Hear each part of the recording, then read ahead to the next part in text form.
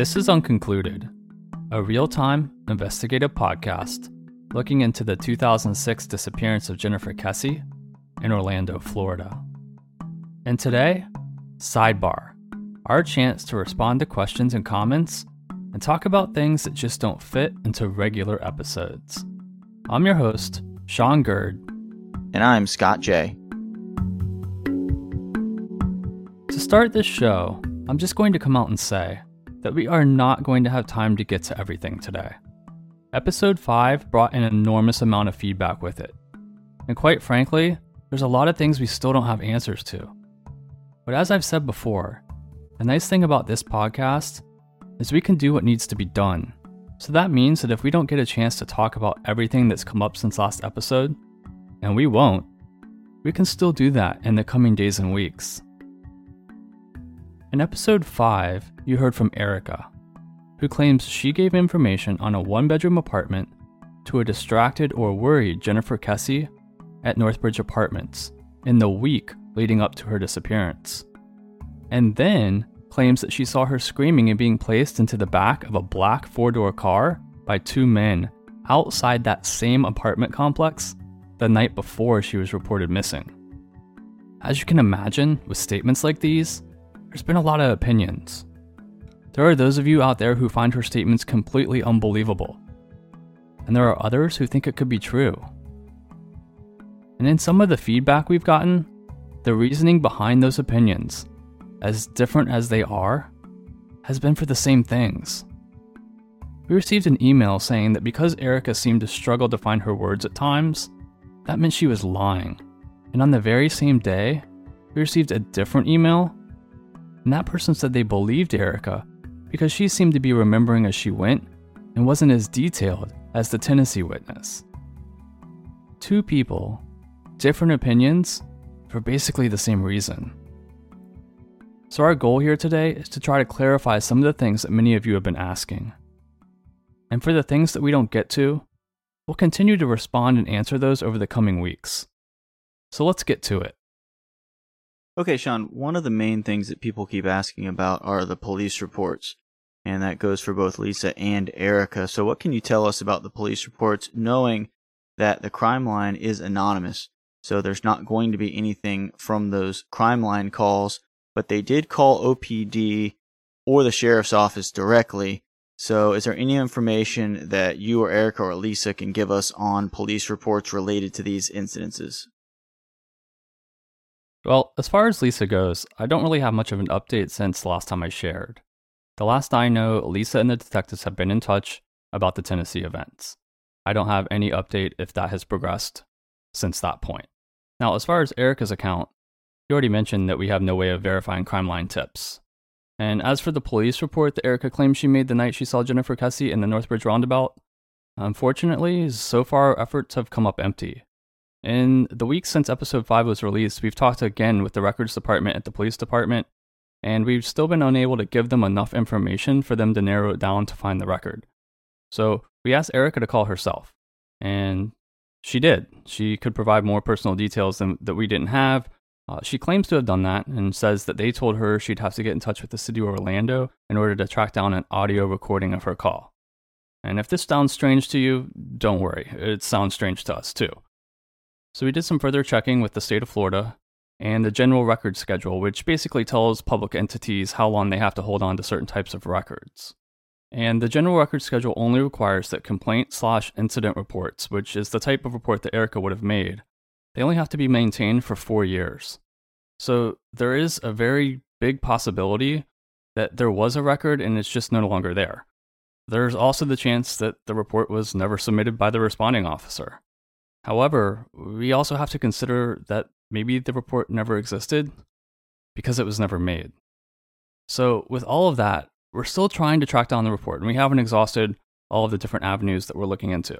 And if we do track it down, we'll make sure we let you know. Now, I can say that Erica is upset with the development. She was already upset that her crime line tip was never followed up on, but this has seemed to really make her angry. So while we continue to try to find that record in the meantime, unfortunately, I think it's fair that we start to consider Erica's story with some skepticism. Now, I will add that Erica's information has been given to the detectives who are working on Jennifer's case. So if anyone's going to find those records that may or may not exist, it'll be those detectives. So where do we stand? With all of this considered, I'm still not ready to rule it out. It's still something that has to be considered as we move forward in this investigation. We just have to make sure that we weigh it appropriately. Okay, next up, Kristen on the Facebook discussion group brings up a good point. She wants to know if this really puts the nighttime abduction back in the forefront of the theories. I don't know if I'd use the word forefront, because again, we have no confirmation other than the eyewitness statement that this event at Northbridge happened, or was even in fact Jennifer Kesse. But I do think that a few weeks ago, I was leaning pretty heavily towards a morning abduction. And this, along with some other developments I hope to share soon, has made me come off of that position a little bit. So it may not put it to the forefront per se, but it's firmly back on the table. All right, now we have a question from Shayla from Facebook, and she wants to know if Jennifer knew anyone from this area and why she would be over at Northbridge Apartments. This is the million-dollar question. If we are going to accept Erica's story, then the only real logical explanation of why Jennifer would be in this particular location at two different times would be that she knew someone who lived or worked there. That's all I can really come up with. Over the last week, there have been several theories that I've seen of why she may have been there, which I hadn't considered. Maybe she felt she was being followed, maybe she was at the mall, and if you turn left out of the mall instead of right, see, right would have taken her back to her condo, so maybe turning left to draw the attention away from where she actually lived, the first place that you would come upon would be Northbridge. But here's my problem with that. If she was being followed by someone she didn't know, or a stalker or something, Rob or her family, or likely both, would have heard about it. I just don't think that that's the case. To me, the only way that we consider the Northbridge story is if we also consider there may have been a side to Jen that her parents and boyfriend didn't really know about. And that's something that's hard to say, because for her parents or boyfriend, it's a hard pill to swallow. Is it likely? Perhaps not. But it's still something that we have to think about. People keep secrets from loved ones all the time, whether it's money problems, work problems, addiction problems, or others. Now, I'm not saying that Jennifer had any of these.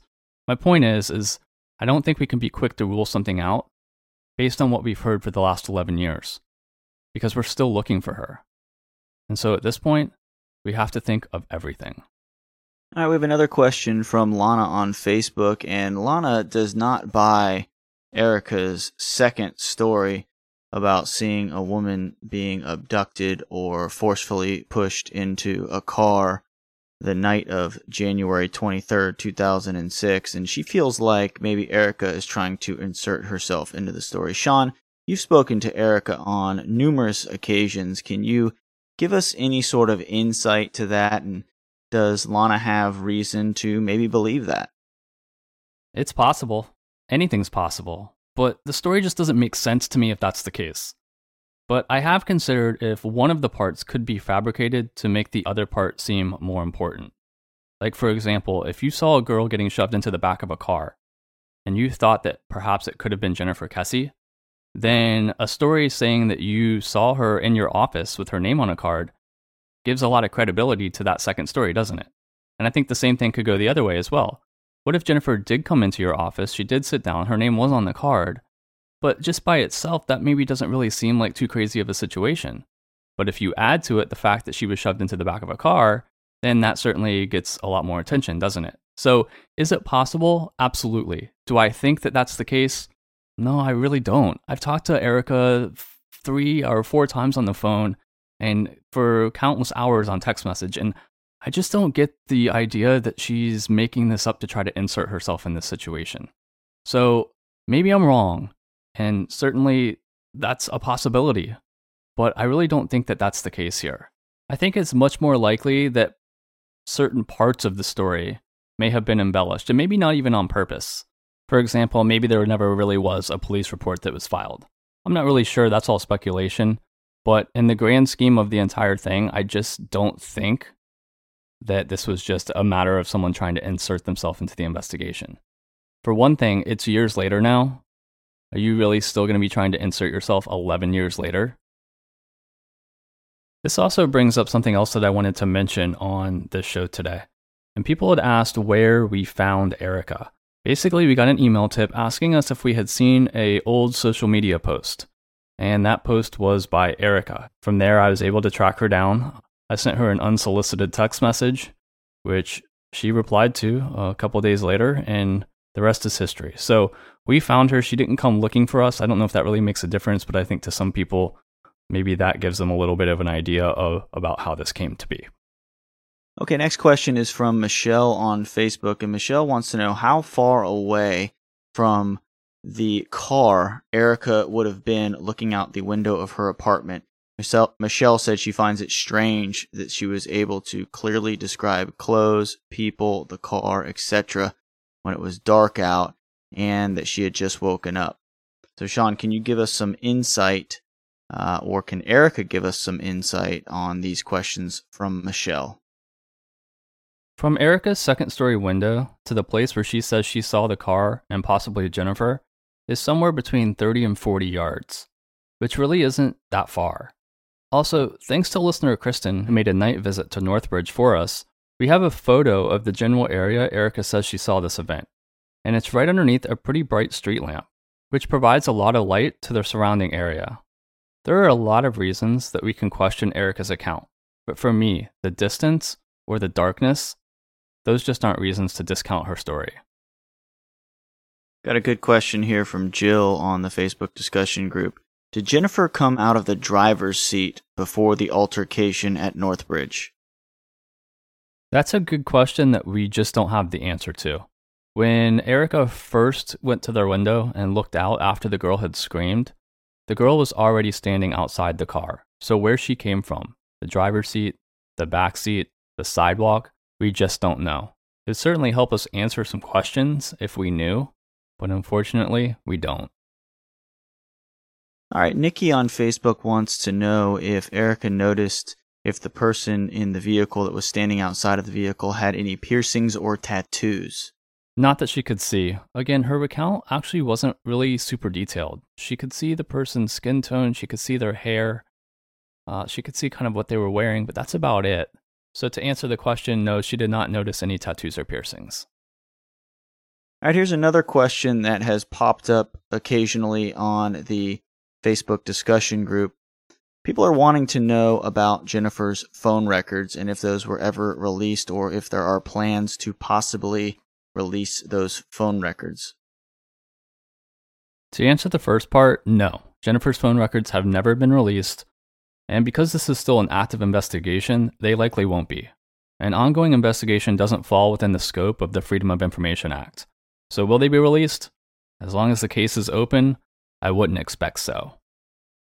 It certainly would be nice to have them, though, because it would answer a lot of the questions that we've been asking. Who did she contact and talk to in the days leading up to her disappearance?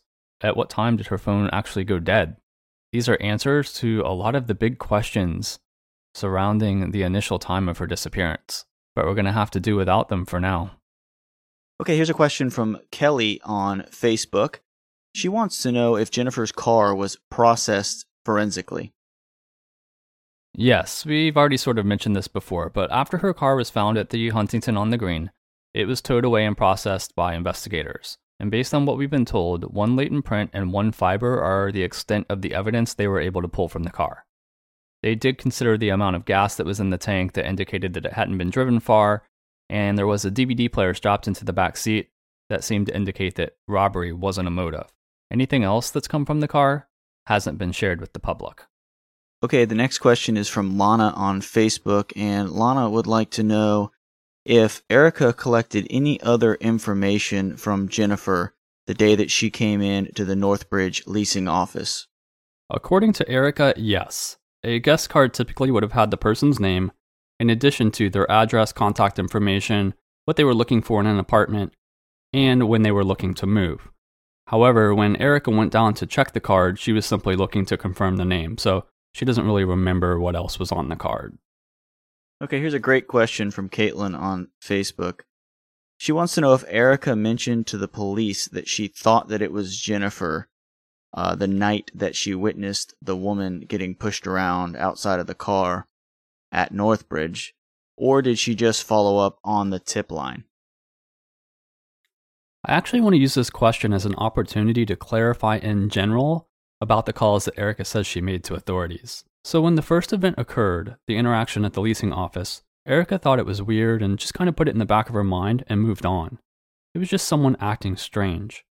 Fast forward to Monday night, January 23rd, Erica wakes up to the girl screaming in the car situation, and according to her, she then calls the police to report the issue. At this point in time, she's not putting the two events together, so of course Jennifer's name isn't part of any possible police report. She did say that the girl looked familiar, but she really wasn't connecting it in her mind. Then 2 days later, when she sees Jennifer Kesse on the news, it's her last name, Kesse, that was memorable. And that's when she runs down to the office to check the name. Now, after she realizes, then she starts to think that maybe that event I saw on Monday night is connected. And she remembers the girl and starts to say, you know what, that girl did look just like Jennifer. So it's at this time that she calls the tip line to report what she saw with Jennifer's name now attached to the event. Okay, now we're going to move over to the voicemail line, and we have a message from Jill. Hi, Sean and Scott. This is Jill calling. I've been following this case since I first saw it on TV on Discovered, I don't know, maybe 2 months ago, and then I found your podcast, which is so excellent. I was wondering if you could comment on, I know I've asked you on your website before, what do you think of her conclusions and her suggestions as to what happened to Jennifer? She seemed to think this was going to be solved 2 years ago or a year ago, and nothing else has been posted since then. Just wondering what you think about her theories and her conclusions. I wonder if that plays into anything that you guys are looking into. Okay? Thank you. Bye. Before you check to make sure your audio player isn't skipping, don't worry, it's not. I actually decided to cut the name of the website out that Jill's referencing here. For those of you who have looked into this case online, or for those of you who have been looking into this case for years, you already know what website Jill is referring to. For those of you that don't, it's a website that claims to investigate different crimes and then publishes its findings on their site. Typically, in my opinion, these findings are sensational and shocking, and that's certainly the case for Jennifer's investigation as well. It's not hard to think about why these types of findings would be of interest to a website. If you'd like to see what I'm talking about, this particular website, it's pretty easy to find. There are several reasons that I'm choosing to withhold the specifics of this website for this podcast. And I've been putting off answering this specific question for a while now. But it's time to respond. My simple answer is this. I'm aware of this person and website, and I'm very aware of the claims that have been made regarding this case. I also know that at one point Drew Kesse was somewhat participating in the investigation the website did. But this podcast will use information there the same way that we are using information from any witness or tipster that we're talking to. Something to be considered, to be investigated, but definitely not taken as fact. I think there are things that are in that investigation that are true, but I also know that there are some things that aren't. So the reason I'm choosing to answer the question this week is because next episode, we're going to be talking about possible suspects in this case, one of which has been more or less named the prime suspect by this particular website. So to answer your question, Jill, yes, we're aware of it.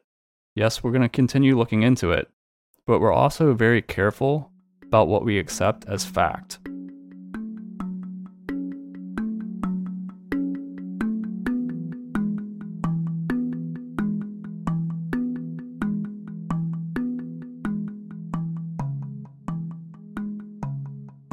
One last thing I want to talk about before we go today is the picture that I mentioned at the end of episode 5.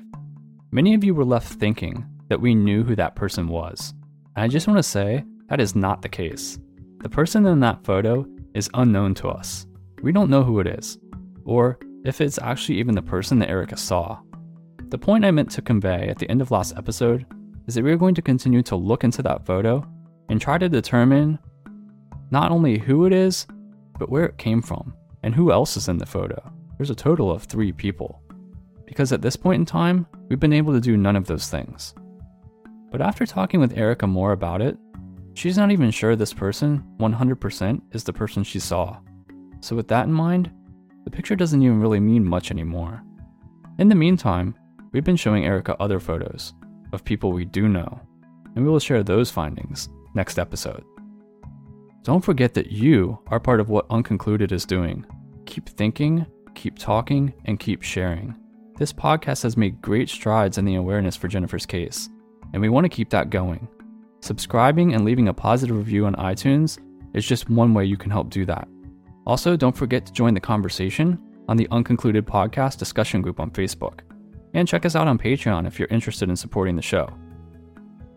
A huge shout out to our Patreon supporters: Shannon, Caroline, Lena, April and Christy, Bethany, Morgan, Jordan, Connie and Karen, and Kathy, Sam, Megan, and Catherine. Thank you guys so much for supporting and taking part in what we're doing. We'll be back next week with episode 6, and possibly before then with another bonus episode. And as we head on out of here, I'm going to leave you with another podcast suggestion for True Crime Obsessed. Check out their promo, and we'll see you next time.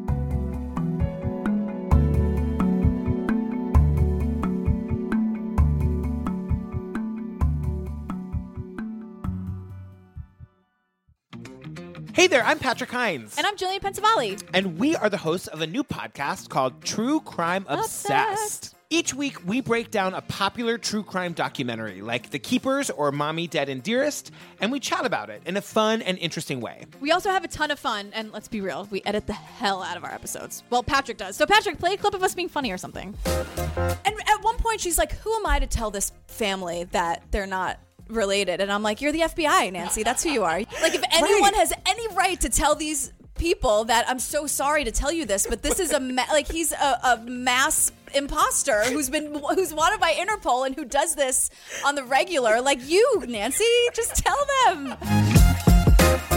Joe Maskell looks like one of the many sketches of the Zodiac Killer, which is totally appropriate. Have we ever seen the two of them in the same room together? Oh, did we just solve the Zodiac case? I think we did. We didn't even mean to. Oh my God.